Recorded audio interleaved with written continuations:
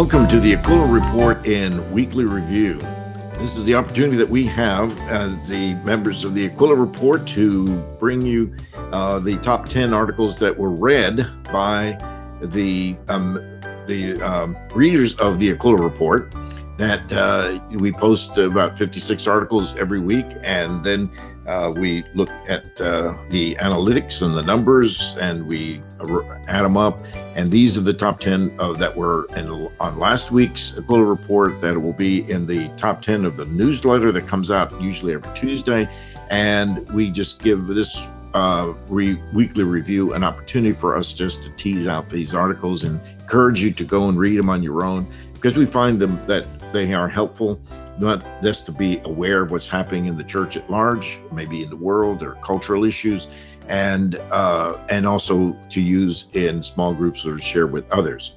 So this is Dr. Dominic Aquila, who's editor of the Aquila Report, along with Paul Harrell, and we come to you weekly to through this podcast to encourage you to keep abreast and keep alert to things that are taking place. So, Paul, welcome to a new week. Yes, sir. It's a new week and similar topics from last week. Also, a little bit of Afghanistan mixed in there because of the tragedy that's going on over there.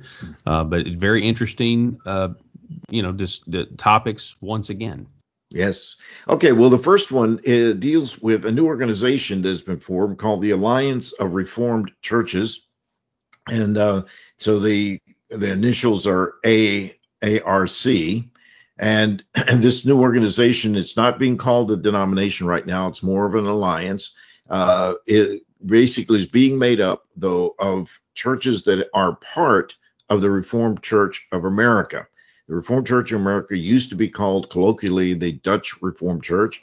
It has one of the longest histories of ministry in the colonies in the United States, with the establishment of the first one of the first Reformed churches in what is now down lower Manhattan and the area known as Peter Stuyvesant area, and all the when it was called New Holland or New Amsterdam, and then after the British took it over in 1774 after a battle with the Dutch, they changed it from New Amsterdam to New York. So it's a little bit of history. But this long-standing ministry within the from the beginning, about 1621-22, when the church was planted there in New Amsterdam, now Lower Manhattan.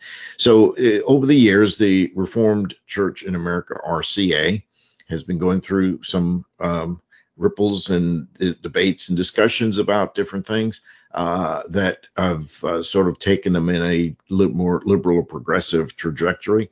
And so as a result, there's some churches that are concerned, and there's been discussion over the years about perhaps a new church or realigning themselves with another denomination. So at this point, it's not a denomination, it is an organization. And so the first article here that people really clicked on, the readers did, was the New Organization Alliance of Reformed Churches, ARC. And so basically they said that in this article that we are 3 months into an 18-month launch period starting in May of 2021, going through December of 2022. And some leaders have been asking for a brief blog that shares the scale of the Alliance of Reformed Churches activity in the first 3 months and after staffing for growth. And so they've added some staff members, and so churches are affiliating with it, aligning with it, and you can read about it in the article as it addresses some of their concerns and also expresses who they are. They have a page in terms of just the outline of their general philosophy of ministry and the type of churches they desire to have or continue to have. So it's an interesting article, and so we commend it to you. Just to say, well, there just quite a bit of realignment that is taking place at this point, and we just need to be aware that this is something that's probably going to be happening in other ways. In fact, the next article might even give a hint to something else. Yeah, I think you're right, and I think this is just because to some people, they see what's going on around us right now. They're looking ahead at the obstacles that may or may not be, in the church's future. And I think some people just they're getting to the point where they just have no tolerance for churches today trying to accommodate the culture, and in order to do so, deviate from what the scriptures say, and what the scriptures say. How does that apply to the way we live our lives, Yeah. together as a community, worshiping God and going to church. And so that Correct. in number two, the number 2 point on the, not Article 2, but number 2 point on Article 1, churches and leaders in the Christian Reformed Presbyterian Church of Canada, Presbyterian Church of America, and various independent congregations / leaders and a new church and new church starts have begun dialogues with ARC. Some of these groups could be 50 to 250 churches or leaders as well, but it is early on yet. I guess it's interesting to me, Dominic, that this is the number one article. This was it, number one Hmm. article read on the Aquila Report last week. And so I think it kind of also shows the interest in maybe where some of the readers of the Aquila Report are on some of this stuff. Yep, that's exactly right. That is interesting, and I think the reason is that there's so much that's happening in the life of the church around the whole country, and in fact the world.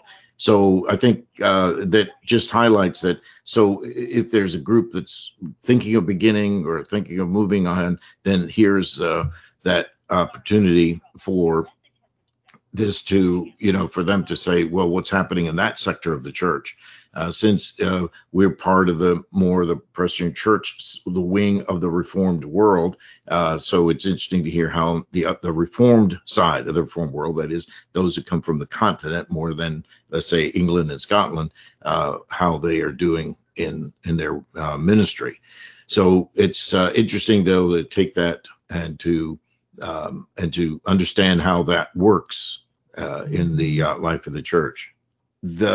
We have now the second article that was read most was a meeting for concerned Presbyterians. And this is a meeting that is being planned by and being hosted by the Gospel Reformation Network. And it'll be a meeting for concerned PCA ruling and teaching elders for September 25, 2021, from 9 to 3 p.m. in Greenville, South Carolina. And the purpose of the meeting is multi-purposed, as a season of prayer, informative presentation by the council from the Gospel Reformation Network, or GRN, regarding some of the important overtures that are before the presbyteries now, providing ruling elders, especially with some important information, and to discuss and consider ways to promote biblical fidelity, confessional integrity, and faithfulness to the Great Commission. So this is not a time where the GRN is saying it's time to pull out, it's trying to pull the plug or anything like that. It's more now that we've had the General Assembly, how do we look at it? We'll have some time having passed since the General Assembly adjourned. What's on the agenda that's coming up here now at that time? Yes. A meeting for concerned Presbyterians. I go back to also, Dominic, about what we talked about in the first article. People have concerns about just a lot of things, especially in light of General Assembly. How conservatives or confessionalists really thought that it was some very good positive things that happened, but you still have people that are looking at things right now, I think, and saying, well, do we need to batten down the hatches here? And there may be some that would say, well, what are you concerned about? Why do you have concerns? What's the point of this meeting? Yes, well, that's exactly right. But that's what I'm saying is there's a lot of things that are in flux. Things are fluid because of some of the issues that have sort of come together, the confluence of a number of things that we've talked about here, articles that our readers have read over the last few weeks that have been in the top of the top 10 list that touch on the human sexuality issue, touching on the cultural issue, especially as it relates to critical race theory.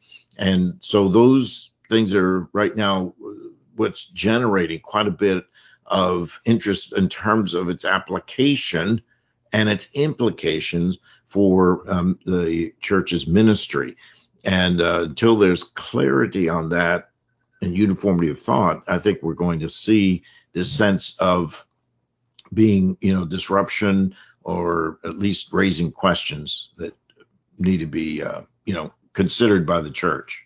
And so, that's the reason why I'm hoping that these articles that they run on the Acclore Report will help people to give them the information so that in their small groups or in their elder board meetings and session and so forth, they'll be able to operate with the information, not just presenting us one side, but hopefully there's a good bibliography. So, okay, there's this side.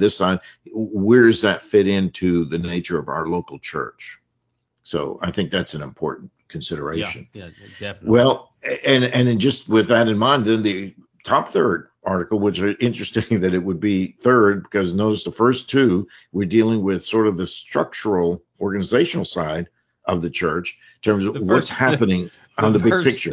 The first two are people kind of looking around like, okay, what are my options? Yes, exactly. And that's what's going on. And then the third one does bring us to what I just said a moment ago, that of the human sexuality issue is driving quite a bit of this agenda. And hopefully we want to do it with clarity, with understanding, but it definitely is doing that. And it's one by our good friend Rosaria Butterfield. The Misplaced Identity of Gay Christianity is the title. And in the subheading, there is no dual citizenship in Christ. A Christian cannot have one foot in the world embracing gay identity and one foot in the church. So it would be foolish, Rosaria says here, but if you foolishly think that the whole world needs to know about your homosexual feelings, you're dangerously wrong. In a world that has given civil rights status to the sin of homosexuality, it is not safe for the Christian to follow the ways of the world and come out. Your job is to come to Christ again and again. The difference between you and an unbeliever who calls himself gay is this: you have the Lord, and and your union with Christ is spiritual, unbreakable, irreplaceable, and eternal. So she sets up this argument that's reading. It's entitled "The Misplaced Identity of Gay Christianity," that someone may be wrestling with. And then she would know of what she speaks with those temptations and those thoughts and the things that are part of Christian life. But if the focus is on Christ as Lord, if the affections are turned to Him, then the things of this world grow strangely dim. Now, we all wrestle with sin. So the doctrine of sanctification basically says that, but it is progressive sanctification. It's moving forward so that a person in Christ finds his or her union with Christ as that which is a driving motivation to desire to have Christ and to be faithful to Him. So this article really, really is helpful, and it's one that really would urge our readers to copy out and to study and to share with other people, because she really covers the waterfront in a beautiful way, and that's helpful. Well, she mentions the Pope and the Catholic Church's stance now on being gay. She writes, even if you don't go as far left as the Pope, it seems that the argument is a slam dunk. Sexual identity is one of the most important aspects of a person's life. She goes on, as someone who lived as a lesbian for a decade while advocating for LGBTQ rights and causes as an activist and tenured English professor in New York, and now as someone who is a biblically married pastor's wife with children and grandchildren, I can emphatically declare that gay Christianity is a trap set by Satan. whether you are acting on sinful impulses or not. Gay Christianity, whether a person is sexually active or not, is a different religion from biblical Christianity. Matter of fact, Dominic, right now, as I went to the AquilaReport.com before we started this, I saw that Rosaria Butterfield has another post that's now featured on the AquilaReport.com, where she goes into the side A versus side B and how she, condemns obviously the side A and also the side B because of the idea of having to hate your sin, and how, and one of the ways we break free of our sin is recognizing it as sin and hating the sin. So really, really interesting, wise stuff from Rosaria Butterfield. Absolutely. And that article is running now, the one on the what defining side A and B, which is sort of inside language that has been in the useful. So that article's up right now so that you can read that, and it'll probably be in the top 10 next week when we come to it. But this one's touching the nerve center of the church, because it is so closely tied to who we are and the whole notion of what it means to be in union with Christ, and how that even though we still wrestle with sin, we're doing it not with letting sin rule in our lives, but knowing that Christ is Lord, He rules, and we still wrestle, but we're shutting down, we're closing down all those other impulses that don't belong to us now that we're in Christ. That's the reason for that very important identity with Christ Himself. So we would definitely urge you, this is a good article to share with others, and especially your officers in your church if they do not have access to the Aquila Report or read it. That would be helpful to them. Okay, number 4 now takes us in the other direction where we're feeling some pains, and that is, Paul, you mentioned at the very beginning of the program, the church in Afghanistan and what the Taliban takeover means for believers there. This is an important one here because even some of the things that we would then put in print, if you're watching and paying attention to just the daily media, almost the 24-hour feed of news, that there are a lot of things happening in Afghanistan that are just horrendous in terms of people fleeing because they want freedom. They're afraid of what might happen because of their prior association with any of the allied forces, the United States and its allies during the period of time, the last 20 years. But the focus here in this article is specifically the church.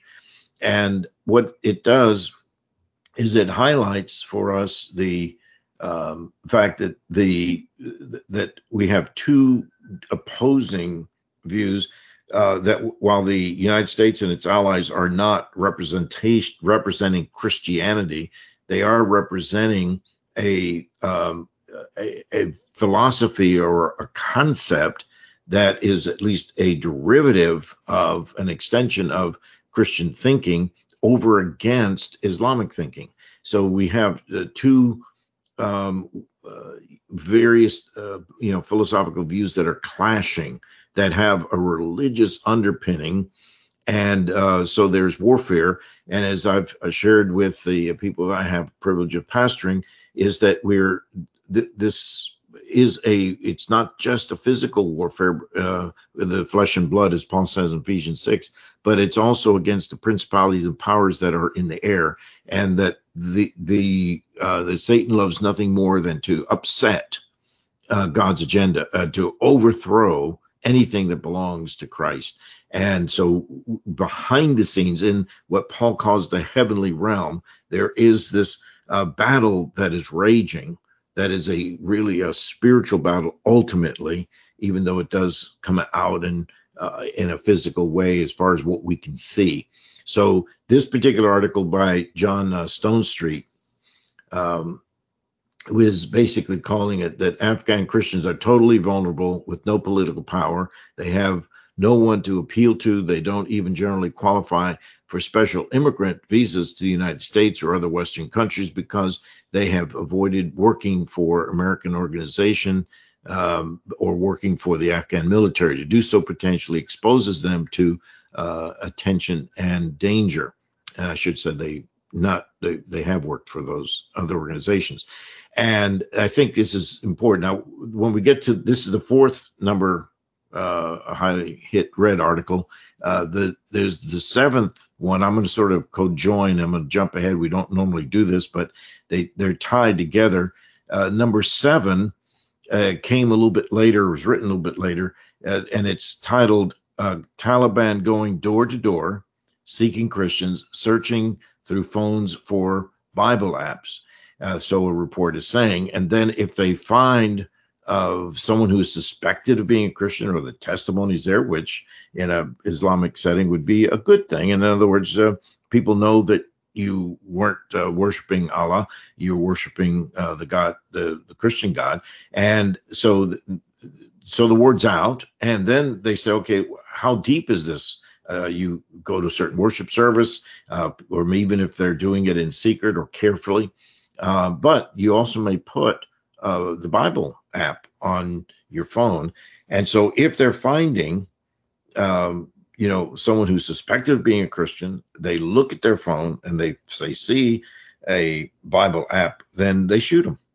And that's what this article is, number 7, the Taliban going door to door, seeking Christians and looking at their phones. So that's where I'm saying it's not just a pure civil thing between different members of the Afghani culture, but it's basically a warfare between the people of God and the people of Islam. That this great cosmic, it's a cosmic warfare that's taking place. And the urge of both articles is that we, pray for Lord, that we participate with our brothers and sisters in praying against the forces of darkness and the authorities in the dark places, as Paul says it in Ephesians 6. My response to this just may not be as well, let me just say my response to this is certainly on the lesser scale of everything that you just said, Dominic, but I can't help myself. I would just wonder, or I would just hope that there are some woke Christians who voted for Joe Biden who were very annoyed that they had to explain to their secular friends when they found out that they were Christians that they're not one of those Trump supporting Christians. And I really hope that the awkwardness of that, and now the absence of that awkwardness because Trump's not in power, was worth it. That's my comment on all this. I guess I would hope that current events would cause people to maybe rethink the first world problems that we have here versus the other problems and the real consequences that can happen in this fallen world that we live in. So again, yeah, I admit that my comment, Dominic, is not as good as yours, but I had to say it's a different level. It's still appropriate because anytime we look at any issue, we have to see the stratosphere and that there are many parts to the issue that goes on here. What we can see and what we can't see, the seen and the unseen, and it's not easy. But the thing that stands out here is that the conflict is not purely a physical conflict. It has that, and it's not just against one nation against another, but behind it, especially when you focus on the Christian, non-Christian approach, really puts it into that spiritual warfare, and it's a cosmic warfare that's going on. So another time we may explain that a little bit more. All right, number 5 is Guided by Faith is the title. Divinity student fought his anti-racist, and that's in quotes, Princeton Seminary, and he won. And it's a story about Timothy Ketterling, who was enrolled at Princeton Seminary. And Princeton, this one ties together, by the way, how the critical race theory, intersectionality, and all those things that we've been chatting about for the last number of weeks actually gets involved and is into the framework of an institution. And so he did not want to participate in a program of critical race theory. It says Kitterling's case matters because at the time when critical race theory and anti-racism, which almost sounds counterintuitive, it's that having a framework of anti-racism training were routinely described in the media as benign ways to encourage meaningful conversation. His experience opens us a window into the open, often coercive and rather radical nature of those efforts.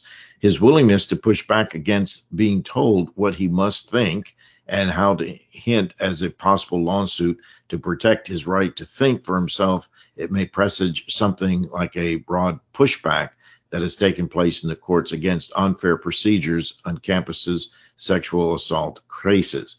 So this is where one student who stood against said, I can't go forward with this. It strikes at my conscience. It's foundationally an error. And so he called on the Academic Freedom Alliance, AFA, which is really made up of a group of faculty members in universities and colleges throughout the country, and also on seminary level. And they came to his defense, and they provided the background and the support he needed to be able to say to the university, you can't force me. This is out of order. That's not why I'm paying you the big bucks here to come to be educated here. And so eventually they were able to work out arrangement where he would go, but he would not have to go through all the hoops that they had set up for him. So it does show that that CRT is more deeply embedded into the fabric of our daily existence in education. We see the stories of parents going to school board meetings and to principals and educators in the local school and arguing against what their students are getting, their children are getting, saying, we'll take care of them teaching these things at home. You do the 3 R's, writing, reading, arithmetic, and we'll take care of everything else. So this has created a great deal of angst and stirred in the life of the culture that we're in. Yeah, I also want to highlight this because, you got to follow the money and stuff like this as well.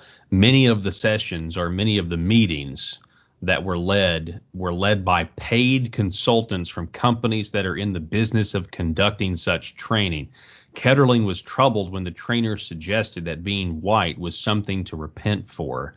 In his view, followers of Jesus should not treat one another differently based on race, and that kind of, quote, training, end quote, would divide us.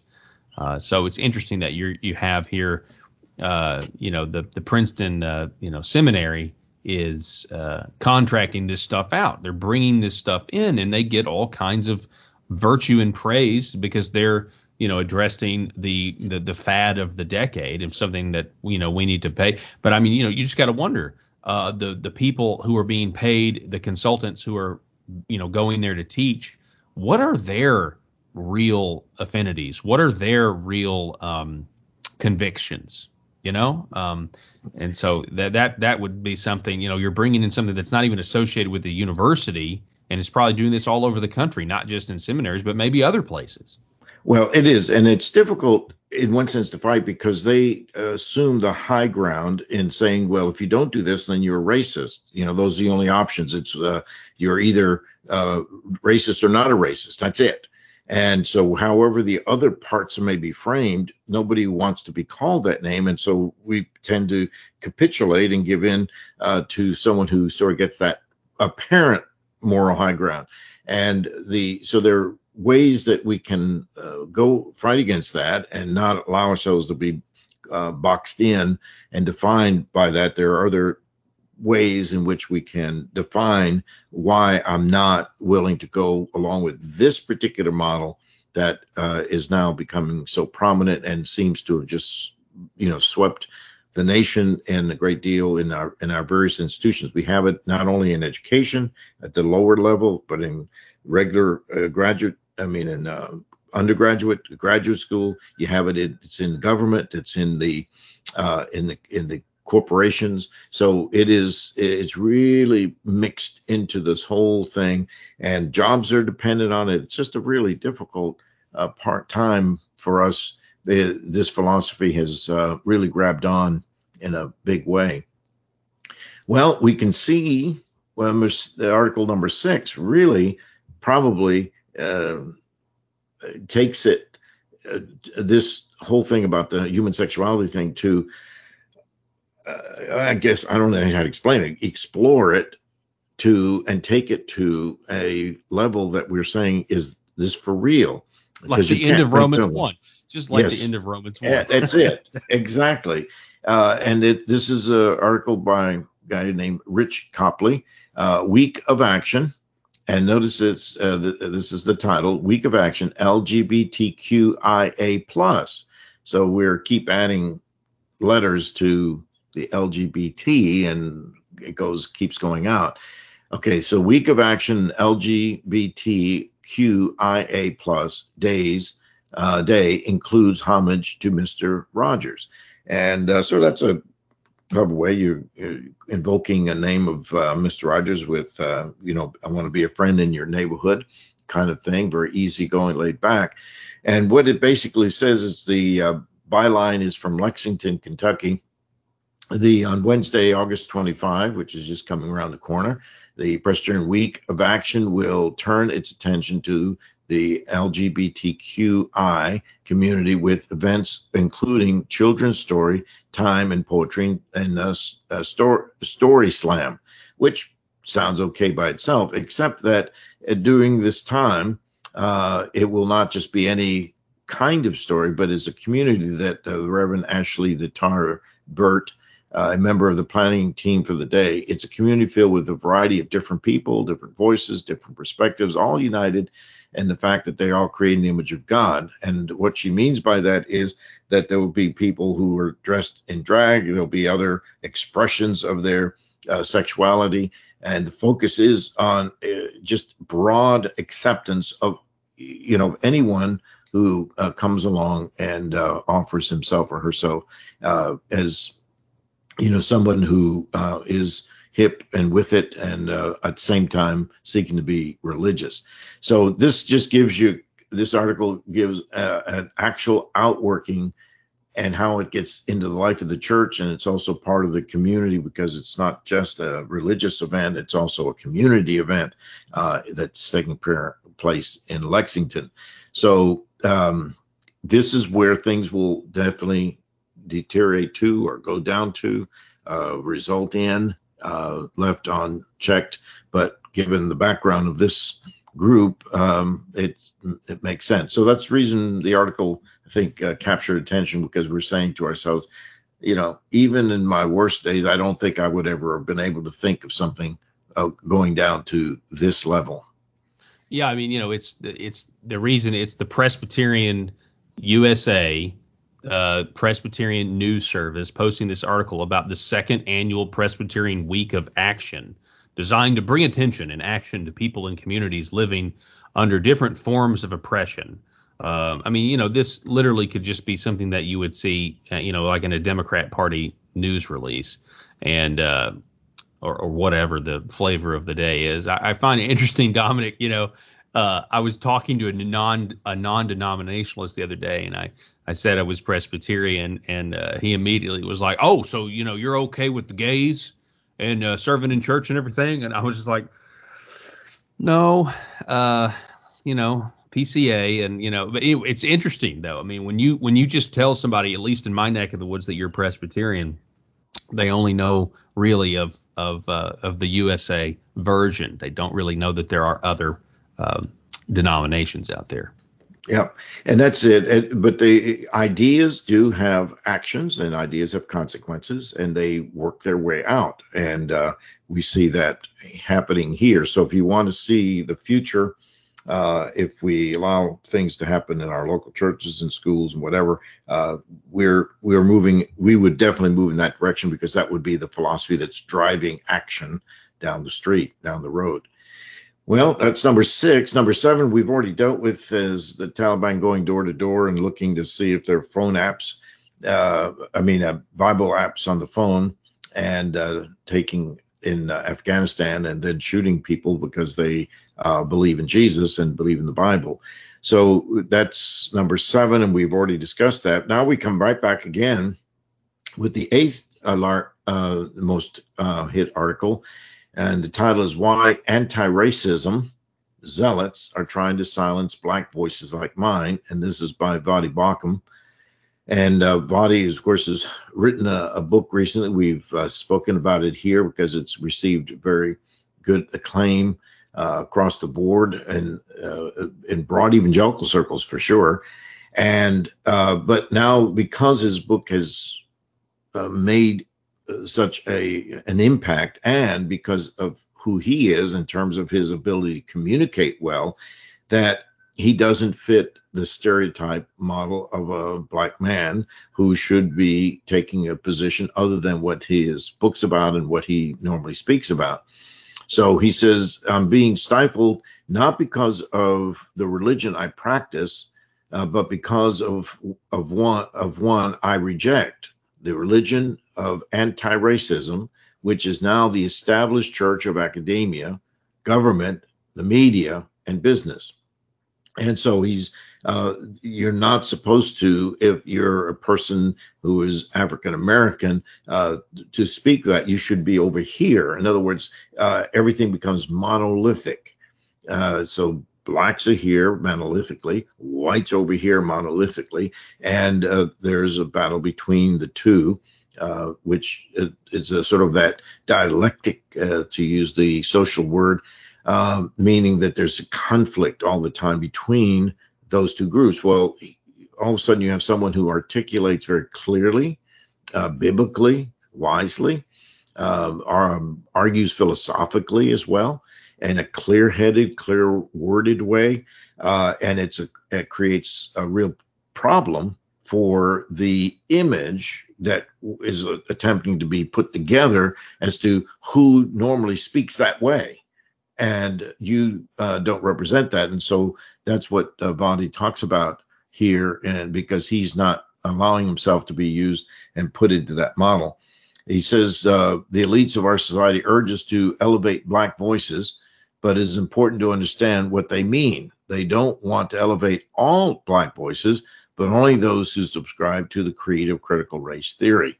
If you don't avow that, our society is infected with the systemic racism and that white supremacy, white privilege, and white fragility are the root of all the problems that black people face, then you are a heretic, because it is part of a religion type thing. Your conscience is white. Your consciousness is white and therefore oppressive, no matter how black your skin may be. And that's why this whole thing is creating this tension. We just saw that with the article from Princeton, the student there, and it's just running rampant through all of the institutions that we have, from the church all the way up to corporate America, to education, and even into government itself. Yes, it's we shouldn't be surprised if you know anything about anti-racism or critical race theory. You know, they say because you're white, you're guilty, and in this case, that also requires that if you're black, there's only a certain approved line of thinking that they're going to be okay with. And so you have Voddie Baucham, who is thinking differently according to their narrative. According to their narrative, he's not allowed to think in the way he does because he's black.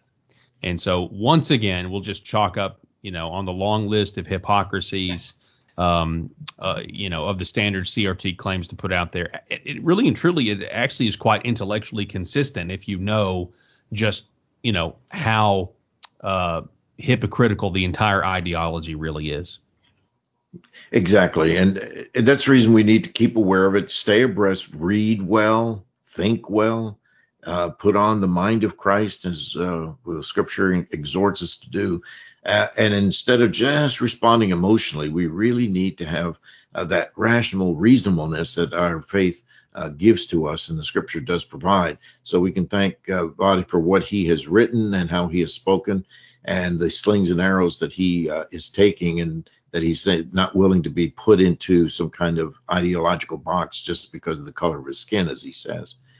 Well, then if we move from that, let me see, we have our eighth article, or is this ninth article, the right and wrong reasons for leaving your local church. So this takes just totally different because people do tend to move around. We are in a consumer-based, culture. So if it happens about what kinds of restaurants we go, what kind of style dresses or clothing we wear, we tend to be a consumer-driven. So what's the fashion? What's hip? What's in? What's the thing that will make me look right, and so forth. And so obviously we're going to carry that notion into our relationship with the church. And so Chris Gordon, who's written to us before, and his number of his articles have shown up in the top 10, pastor in Escondido, California, is pastor with the United Reformed Churches. He talks about it's clear that we could leave churches, and there are legitimate reasons to make changes, and he spends a little bit of time talking about that. But he also warns against being careful not to allow the common culture, if you would, to influence how we look at it. So make sure we have the right reasons. He gives a great illustration here.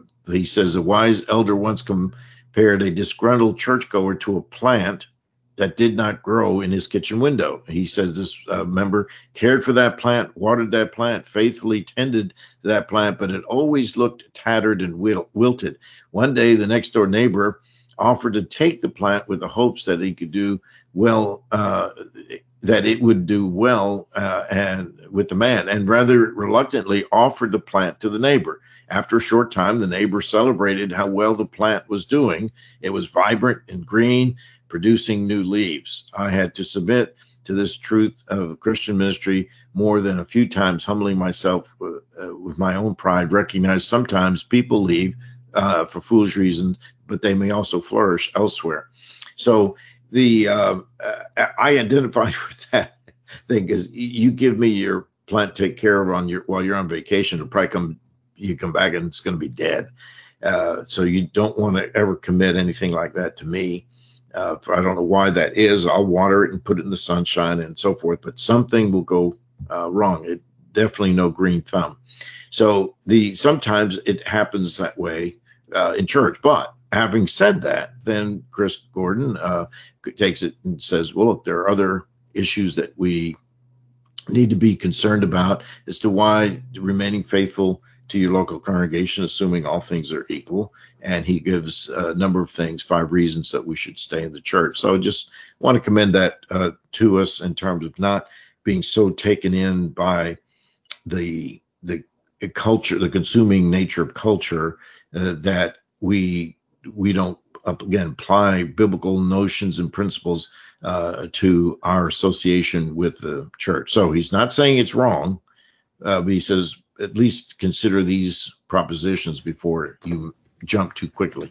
Yeah, it's really easy to look at a church the way we look at everything else, kind of like a commodity, something that's there, to serve, serve us when we are in fact, there to serve Christ and serve the church. Serving the church is serving Christ, and so it's a really big deal to stick it out, even though things aren't perfect, and attempt to maybe even stay if there's not, if it's not something that is something that you clearly have to leave. maybe it's not like changing cell phone providers, I guess. You know That's what I mean? right. I've got bad service, and so I've got to get out of here. I think sticking with it even through the flaws, and even fighting for Christ Church is appropriate. Right. Many great minds and great pastors and preachers in the past. I've seen it now in a number of different places. At first, I thought it was something that was more modern, but saw it in some of the older, well-known preachers as well. And so then they borrowed later on from that. And that was that if you find that perfect church, don't join it, because once you join it, it won't be perfect any longer. And so I think we need to be careful that if we're looking for nirvana, the perfect church, until Jesus comes, the new heavens, new earth, and the new Jerusalem, it doesn't exist. And so we need to make sure that we're careful in making our moves.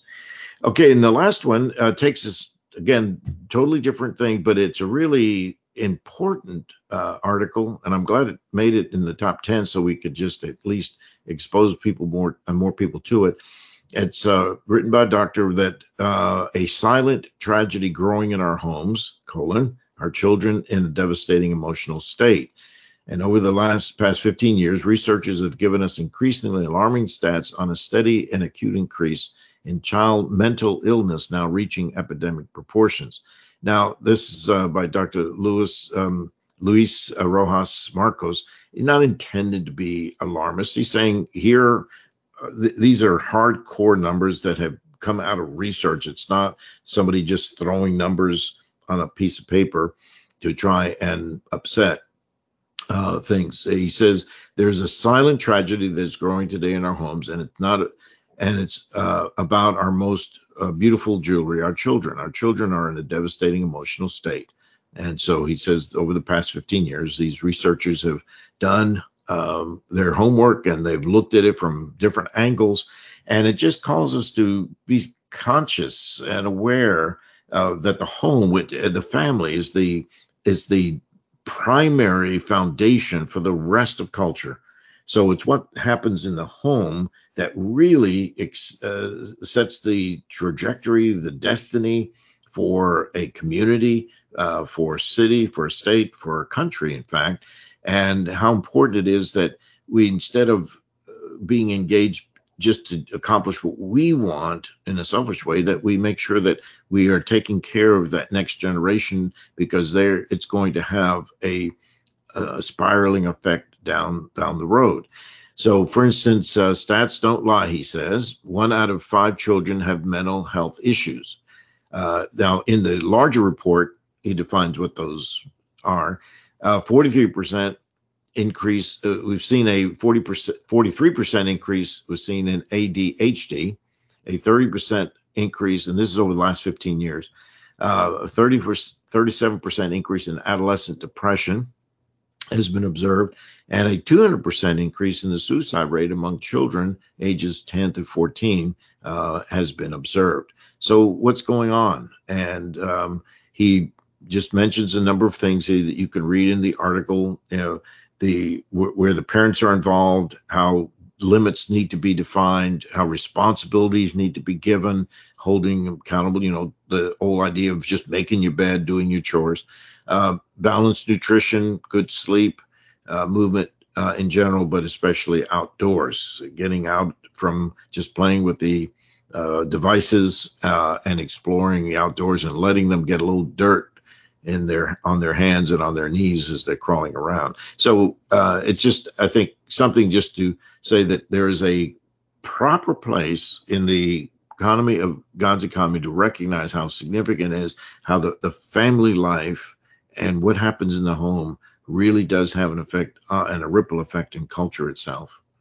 If you don't teach your children, the TV will definitely do it. And this article certainly is kind of a gut punch to me as the father of a 4-year-old right now. Digitally distracted parents. Now, I mean, I'm guilty. That is a struggle to just scroll on my phone, and just totally be absent. Indulgent and permissive parents who let children rule the world and be the ones who set the rules. a sense of well, by the way, I have both sets of grandparents that live in town, so that one's that one may not be all of my fault. A sense of law to deserve everything without winning it or being responsible for getting it, inappropriate sleep and unbalanced nutrition, a sedentary lifestyle, endless stimulation, tech nannies, instant gratification, and no boring moments. I think the most, out of doing all this, I think the one thing that could be regulated easier, would be the screen time and for kids. And what's crazy is if you have too much screen time and you start to limit it, the reactions that I've gotten out of my 4-year-old just kind of reinforce. It may be very painful and a lot of effort on my part, but it reinforces just how much they don't need to be watching so much television. But based on if you take it away, the behavior just it can get really bad really quickly. So yeah, the debate anyway, is always about nature and versus nurture, and they're both instrumental.